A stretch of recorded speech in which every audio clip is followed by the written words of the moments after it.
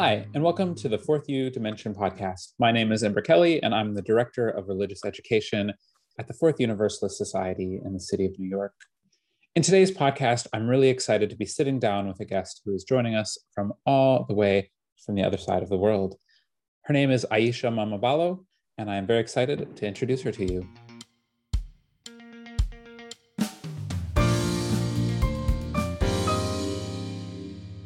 I am very excited for today's guest. She is a friend of mine. She's coming all the way from Vietnam, so pardon any potential internet disconnects that we may have. I'm very excited to sit down today with Ayesha Mamabolo. Hey, everybody. It's always a pleasure catching up with you, and I'm so grateful for, having crossed paths with you, like-minded people, and it's really a blessing to be sitting here after a year, even though we've separated by distance. It's really a great thing to be able to reconnect on the topics that we used to passionately speak about and discuss. So I'm really, really grateful to be on this podcast, and thanks for having me. Yes. For context for everybody, Ayesha and I both started working in Vietnam at the same company, at the same training. And that is where we first got to know each other. And we had some great conversations and great time getting to know each other during our time in Vietnam, even as we spent time in separate cities. And yep, it was just about a year ago that we got to see each other. I had just gotten the offer for this position when we were recording, which is in early May. And I was last seeing her in early June, which is when this podcast is going to be coming out. And so it's quite some time has passed, but we got talking about colonialism and some messages. And I said, Ayesha, come on our podcast. You'd be great to get to introduce to our listeners. And so Thank you. I'm really curious, Ayesha. So you are a woman of color who moved internationally to teach. And Hanoi, while many people mostly just know it as the capital of Vietnam, there is quite a variety of people from different cultures that do come to live there and to work there. How has that experience been for you, moving internationally as a woman of color?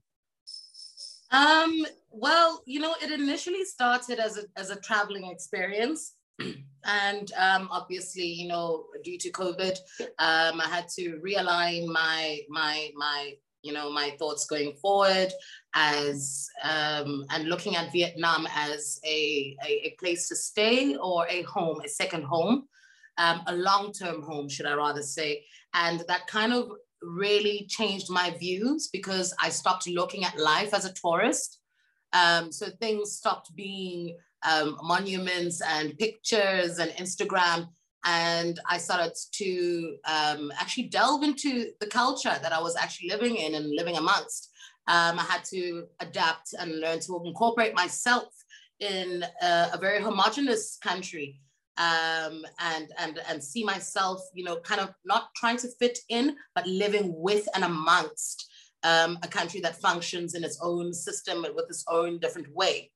But I think the biggest thing is, what we all tend to do when we get into situations is we gravitate towards a community, like I don't want to say a similar community, but a comfortable community, or what is the word I'm looking for? Sorry, I speak 5 other languages, so sometimes I will be looking for a word as it translates in my head. But a community where we find similarities. So we will gravitate towards the expat community, or I don't want to say the African community or the Black community, or, whatever we identify as, we will try and gravitate and keep ourselves within that community, because at the end of the day, as human beings, we do feel safe in numbers. That's, I think, was the biggest turning point of my experience settling into Vietnam, when I stopped being a tourist and became a long time, resident of Vietnam, where I was, educated and my eyes were opened to a lot of different dynamics, which really, sparked on a lot of discussions amongst people.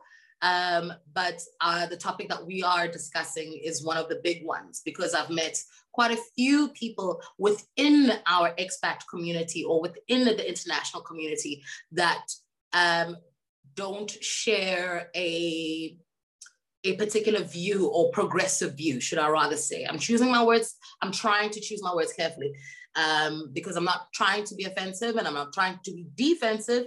I'm just trying to have a discussion, which is my point with everything. And many of the discussions that I've had within the communities, the international or the foreign communities within Vietnam have been shocking, really.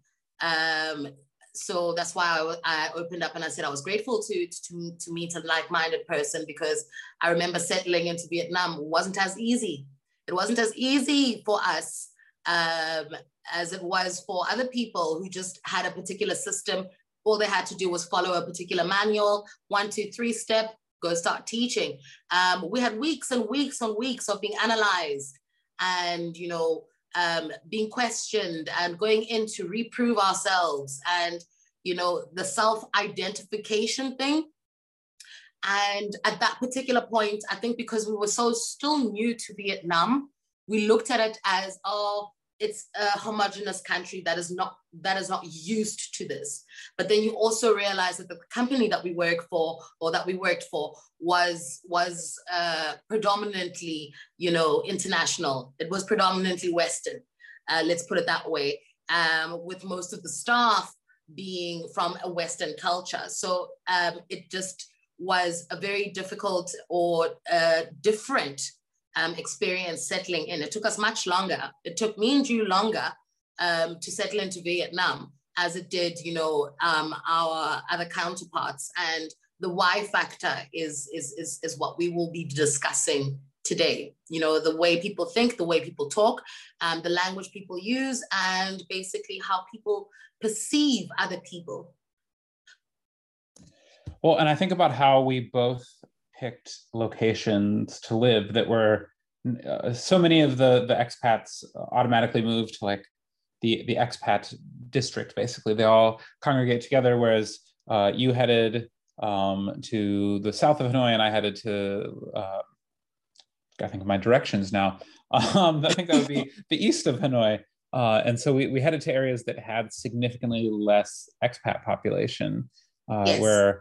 which was also a little bit more of a challenge. And as we prepared for this podcast, I know we talked about how there was also this sense where we saw in a lot of the other expats that, not all, but a lot, this attitude that they talk down to a lot of the people that either help them with something or work for them or work alongside of them.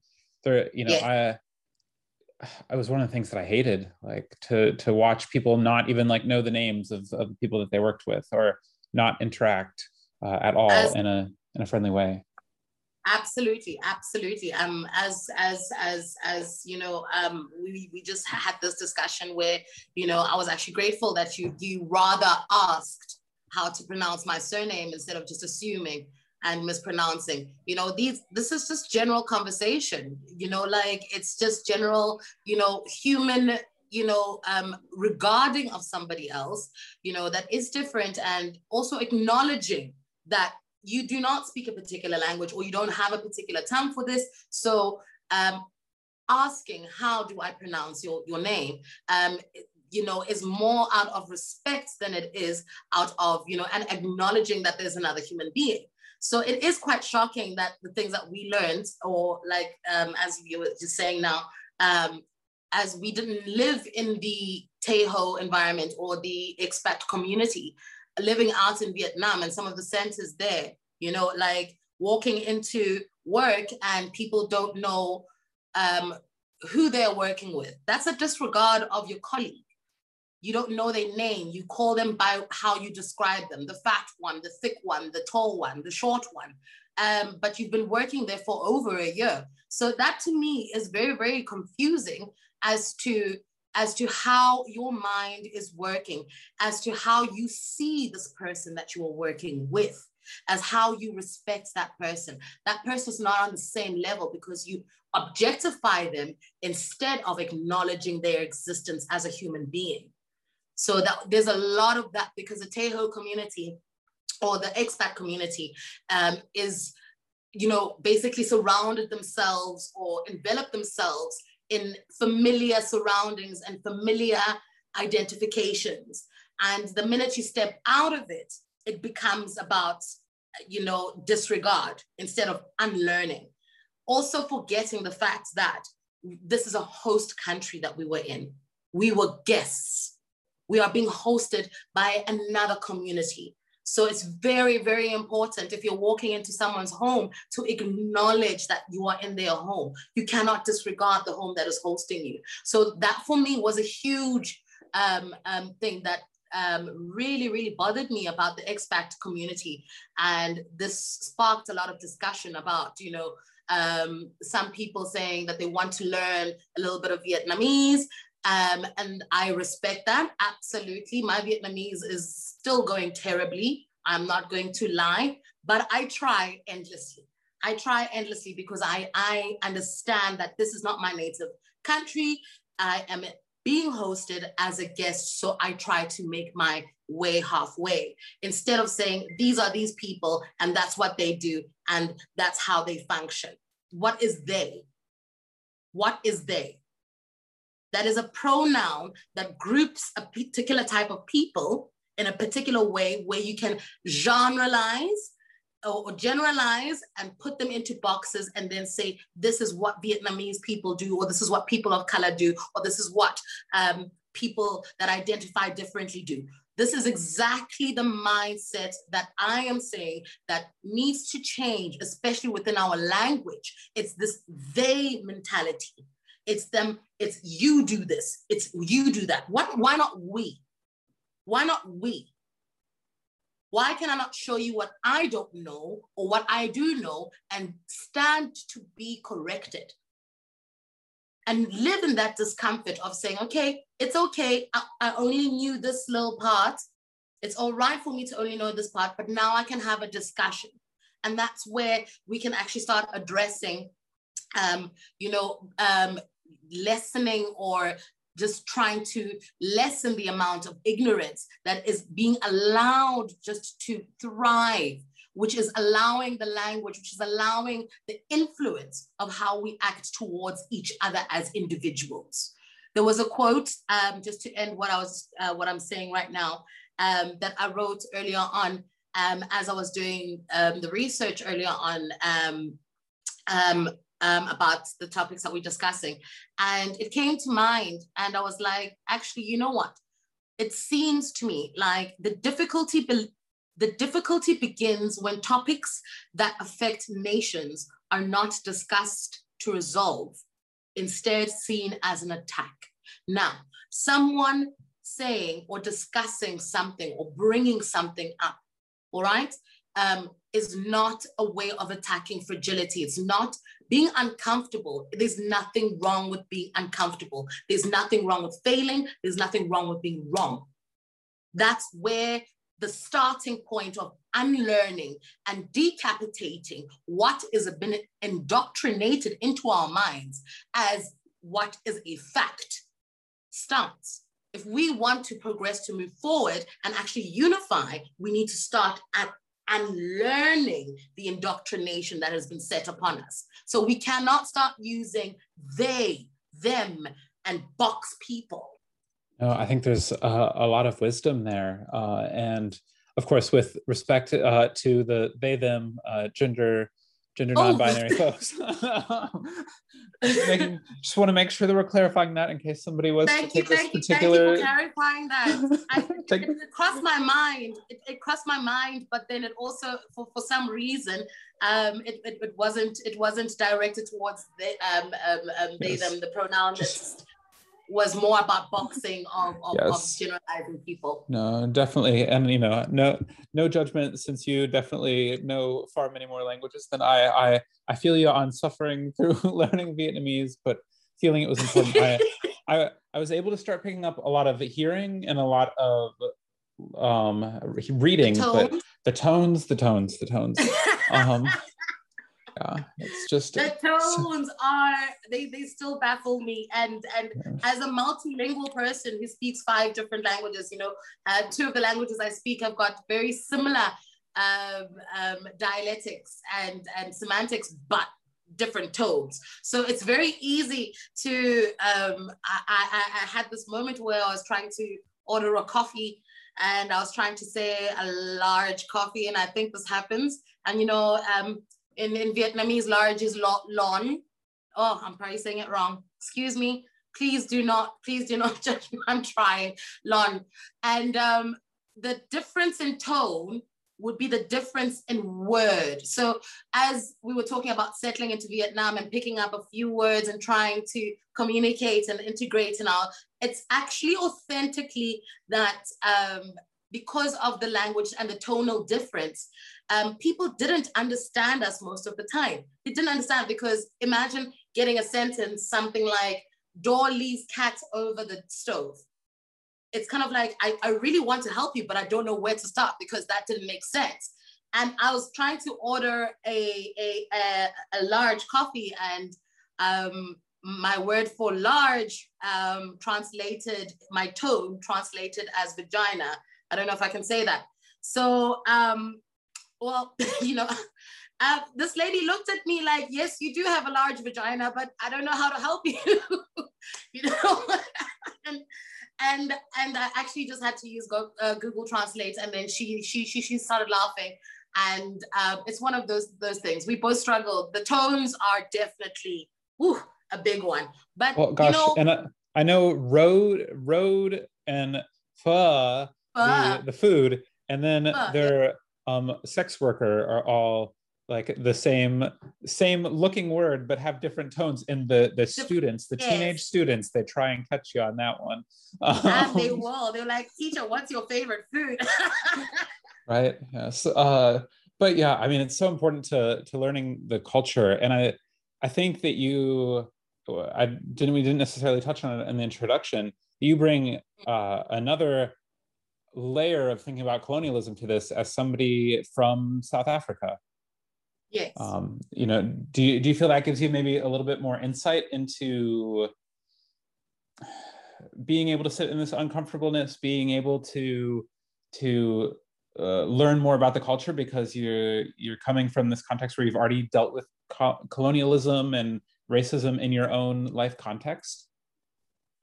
Well, I'll just start by just pointing out that there is a difference between white South Africanism and Black South Africanism. So most of the South Africans that are in the expat community in Vietnam are predominantly white people. Let's look at the history of being able to afford to travel. It's not everyone's luxury, and especially coming from an apartheid era, not many African families can afford to invest in travel and luxurious travel. So most of the Africans that I have met in Vietnam generally come from a space where they had to save, sell, and bargain their way just to get here so that they can try and make a better living, which is a different perspective from a white South African who's like, hey, let's go see Southeast Asia. And I'm not talking about all, I'm generalizing, I'm saying most and predominant, all right, come from more comfortable backgrounds. And being a Black or African person in Southeast Asia has been also very eye-opening. As I mentioned in the beginning, Vietnam in itself is quite a homogenous country. They are open. I mean, they obviously they have technology. There are things you can see. I've got lights. I'm using the internet, but it's not an integrated. They don't know how to. So coming from where I come from, being touched, coming from a Western culture, being touched and prodded and poked at and taken photos of and so on and so forth. And you're not, haven't done anything notable for it. Like I'm not a celebrity for it. It kind of feels like I'm at a safari. So that was a very big adjustment for me to be able to recognize that hey, by the way, I'm the different person and I'm the curiosity factor of it. But then it also sparked a very, very big thing in my head to say, hey, why is it different when I walk alone as when I walk with a white person? So they're the same thing. So they are used to, so they consider a foreigner to be a white person. So there is that white man savior kind of ideology where it's kind of like a foreign man, English teacher can only be a white man with a certain look and they can have a beard. And then you kind of look at a black person and then they automatically assume. None of my students ever guessed that I came from Africa. They automatically assumed that I was Black American. And I attributed that to maybe perhaps a little bit of my twang. Maybe I've got a twang, I don't know.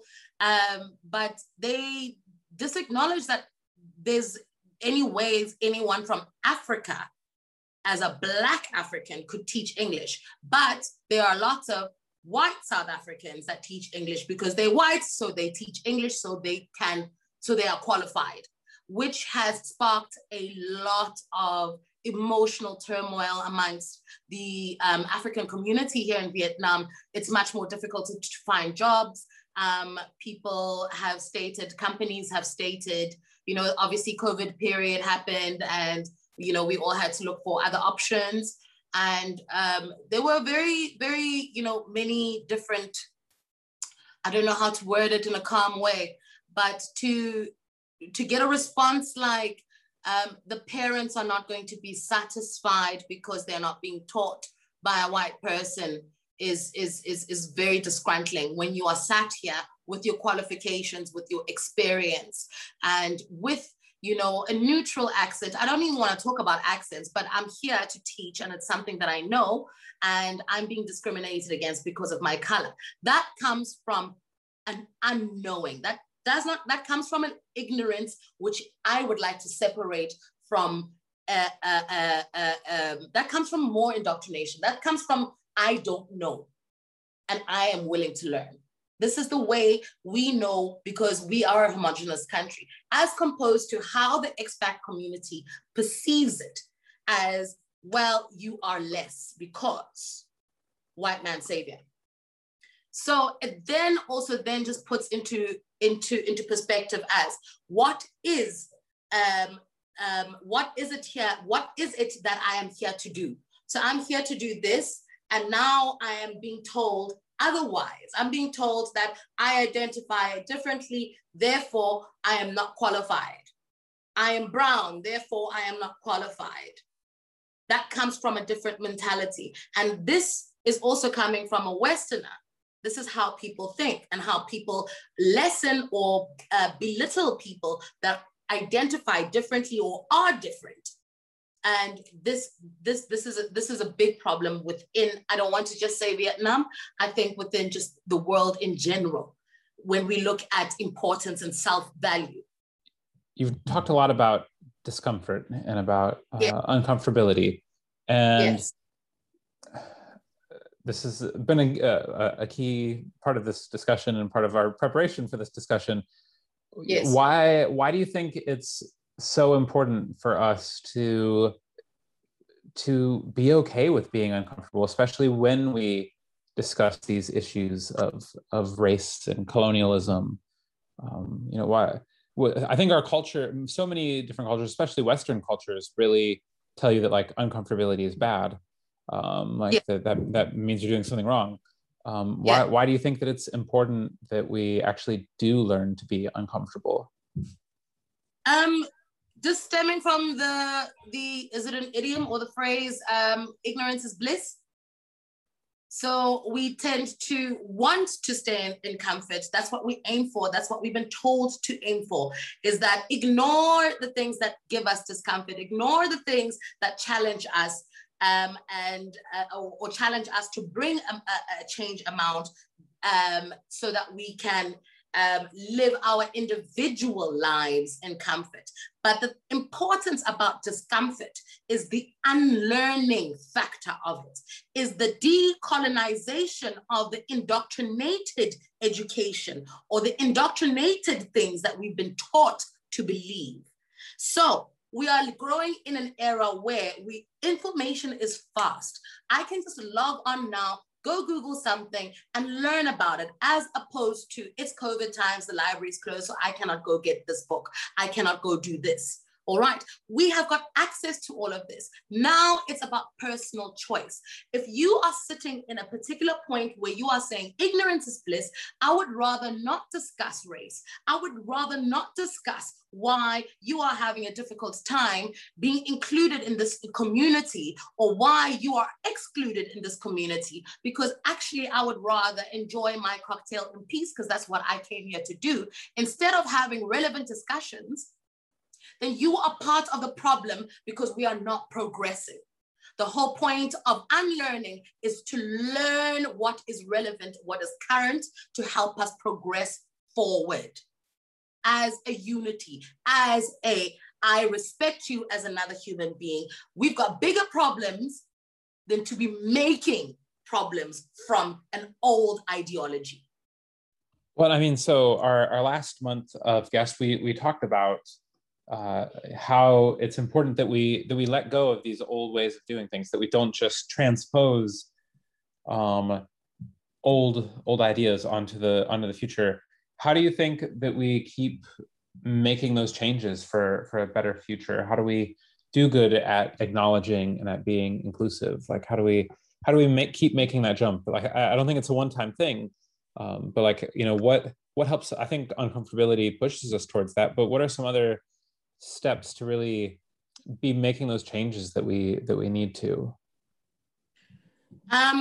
This is an ongoing discussion, and obviously this is an ongoing topic, and it's an ongoing topic globally. And I think it's about actually just making, bringing these topics to light, being uncomfortable and bringing uncomfortability to a global awareness. This is something we should be promoting. This is something we should be speaking about.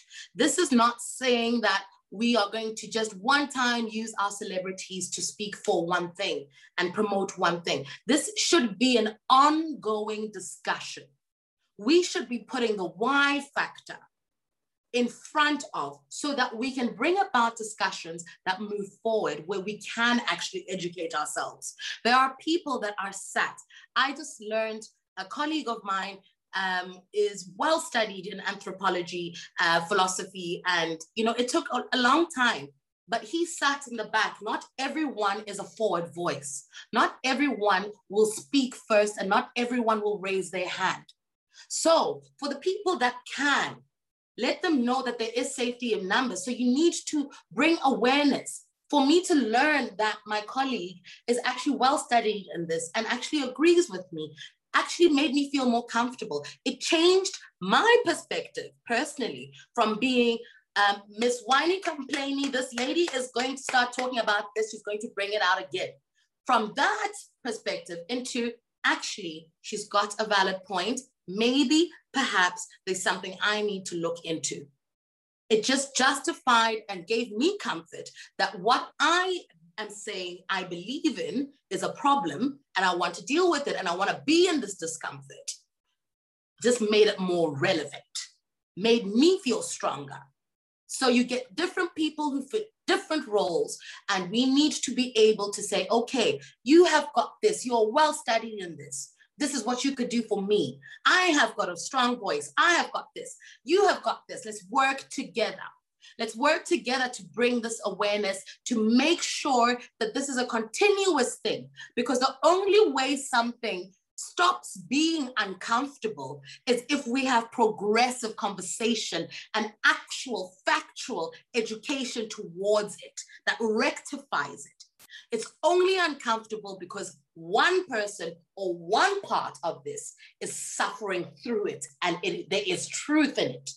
So if we can just bring acknowledgement, awareness, and continuous conversation to this, then we can keep the ball rolling. It becomes less comfortable. It becomes less uncomfortable. It becomes more normal. It changes the language that we use with each other. It acknowledges human beings as individuals who are respected and not just those people. in a cluster.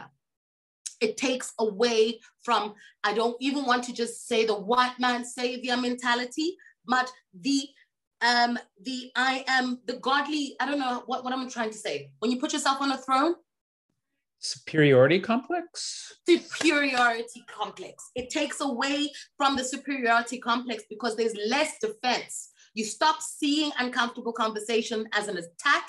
You start to see it as a relevant, open discussion where we can learn and unlearn and bring things into perspective. It's about correcting ignorance, not living in it. That is man, I think I'm gonna be sitting there with that all day now.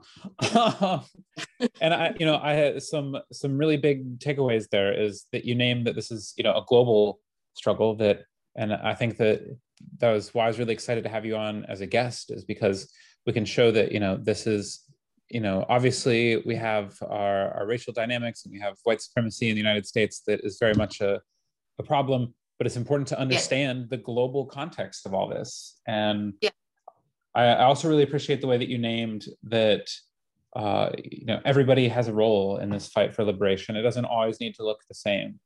And some people are going to be able to do certain things better, and some people, maybe can offer support. We can come from our various walks of life to fight this fight together. We don't all have to be the leading activists. We don't all have to, but what we can do is we can figure out ways to support each other. Which is why I'm excited to be able to have this podcast be a place where we can give platform to voices that might not have otherwise had the chance to get heard on a bigger scale. So thank you for that. Thank you for that. And thank you for having this uncomfortable conversation. Hey, I'm always good for some uncomfortability. Gotta learn to live in it. Yes, absolutely. Yeah. Ayesha, thank you so much for coming on for this podcast today. It's been phenomenal to get to sit down and learn from you, to get to hear some wisdom from you. It's only been a pleasure. It's only been a pleasure. And thanks, as always, to all of our listeners.